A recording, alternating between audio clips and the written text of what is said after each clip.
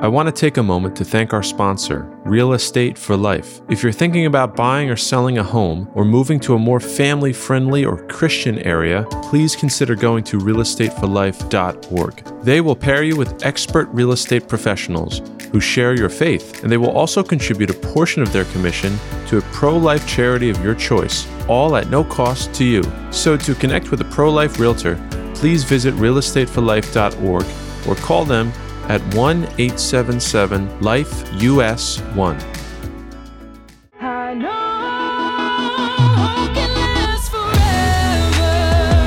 Hello and welcome back to A Reason for Hope. I am honored that you're joining us today. This podcast can be a resource for interviews, catechesis, and candid conversations about our Catholic faith. Please subscribe to us and follow us. Forward this podcast to anyone you think it may help. It's available on all podcast platforms. Let's have as many people as possible join us in this journey of faith. Please prayerfully consider going on our donation page and supporting this work. Without people like you, we would not exist. All you need to do is go on our website at arrayofhope.org and navigate to our donation page. We are a 501c3 non-for-profit organization, so all donations are tax deductible. You might know this by now, but this is our 4th season, and we're offering 3 different podcasts under the A Reason for Hope umbrella, such as our interviews with nationally known personalities, A Reason for Hope Candid discussions with our young adult team members, and lastly, Dave and I talking about Catholic teaching. So today, Dave and I will continue our discussion about the Creed. So let's get into it. Here we go.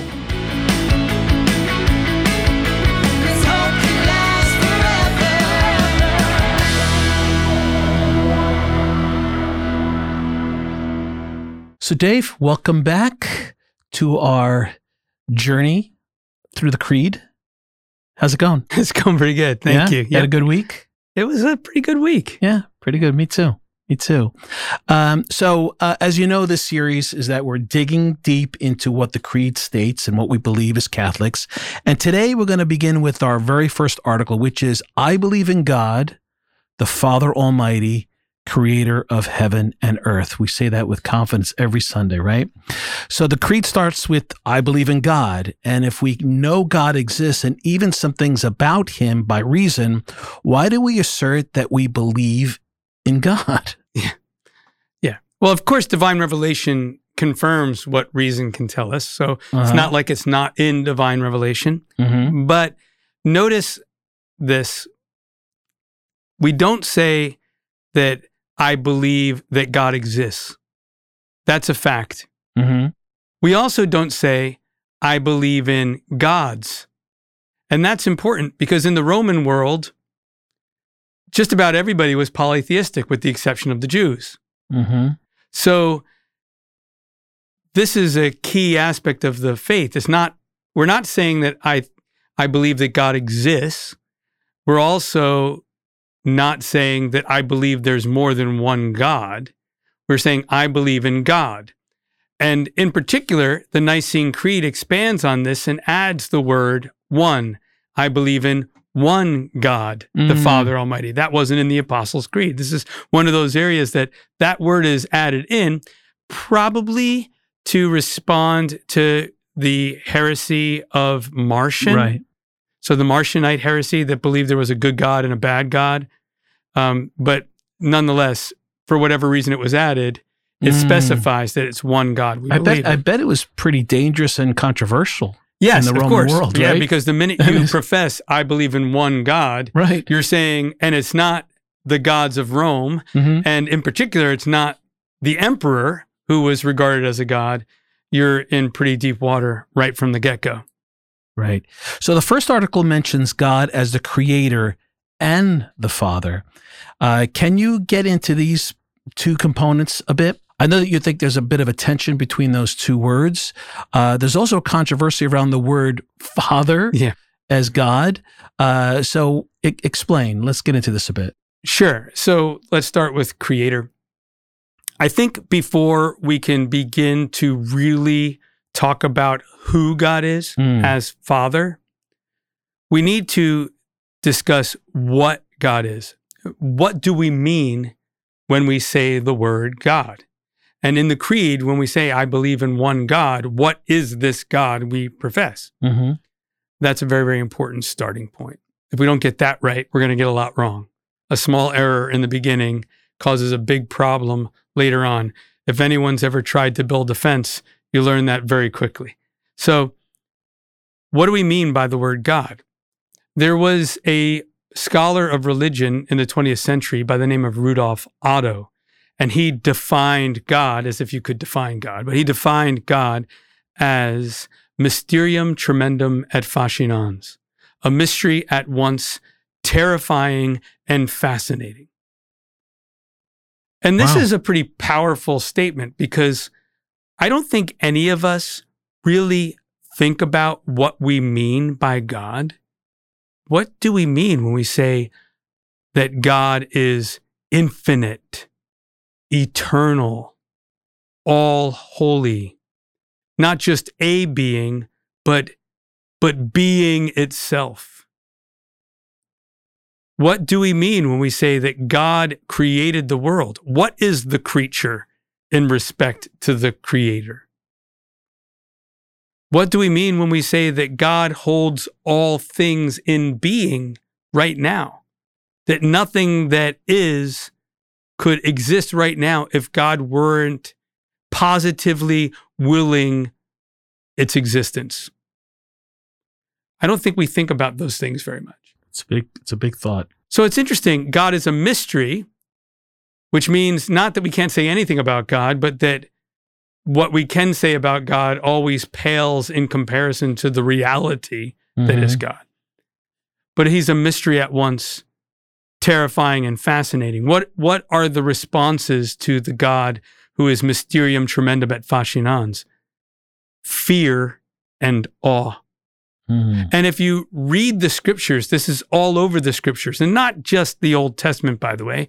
So there are those who might say, oh, the Old Testament God's that big, scary God you should fear. And the New Testament God's the really close, like God that wants a relationship with you and loves you, and it's like a dad. But that would be, I think, a gross generalization. There's plenty of terrifying images of God in the New Testament and plenty of very comforting ones in the Old. No, God is, in the scriptures, clearly one to be feared because of who God is in respect to who we are.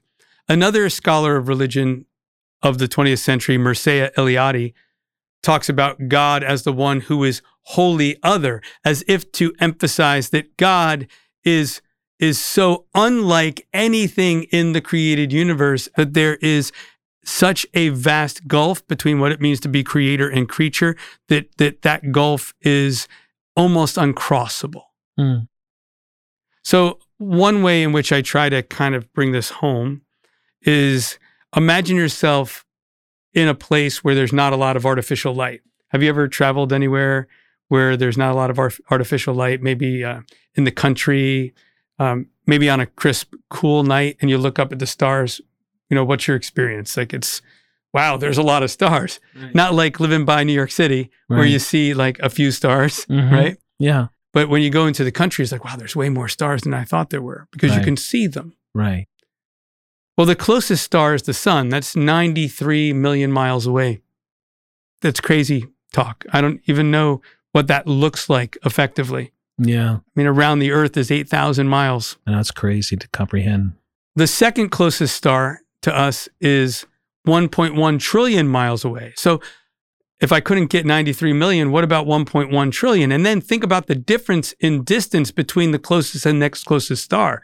I mean, between 93 million and 1.1 trillion is like a crazy distance. Those stars aren't anywhere near each other.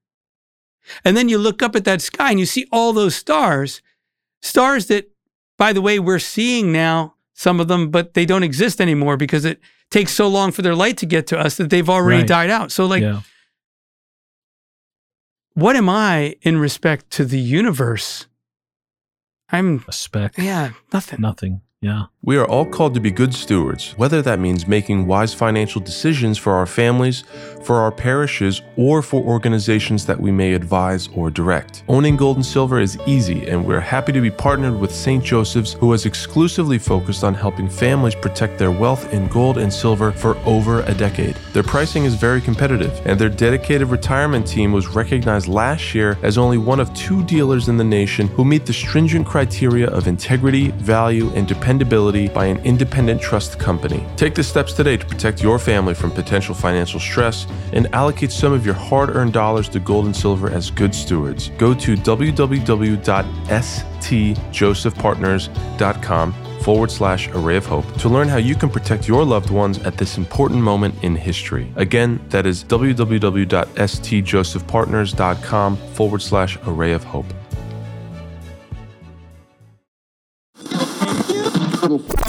So if you're wondering how you can help this ministry, rating and reviewing this podcast is the best way to help others hear it, as well as sharing it with your friends and your family. So join us in this mission by rating, reviewing, or sharing this episode with someone you think needs to hear it. And we want to thank you for your continued support of A Reason for Hope podcast.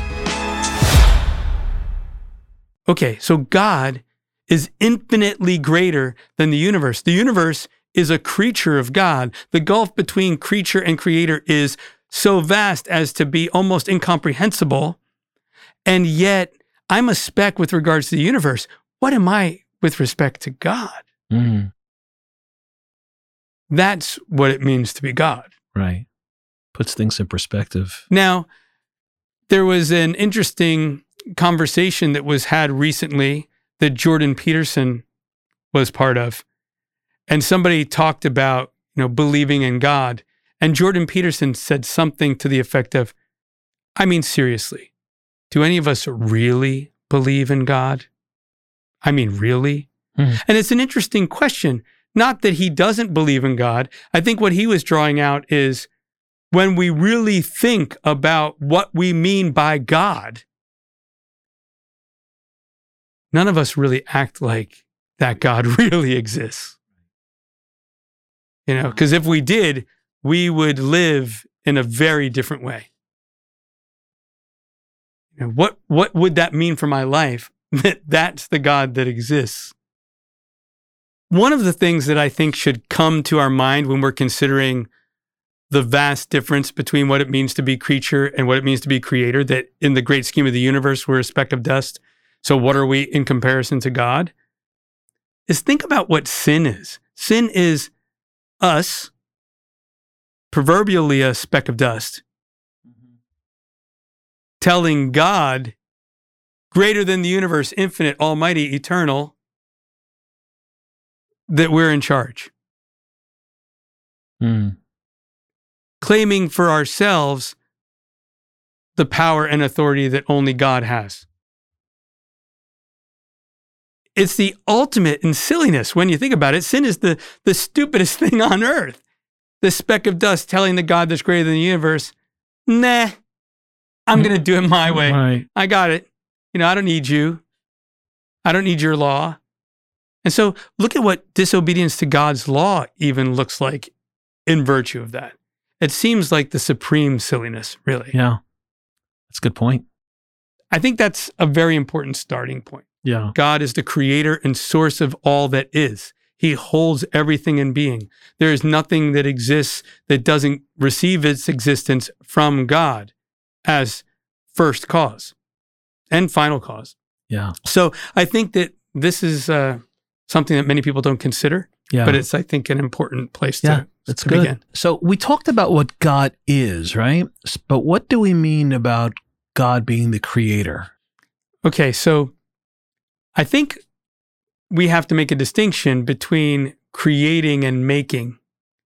When we talk about God creating, we mean he creates, in Latin, it's ex nihilo, from nothing. Making is creating from stuff that already is, maybe putting it together in different configurations.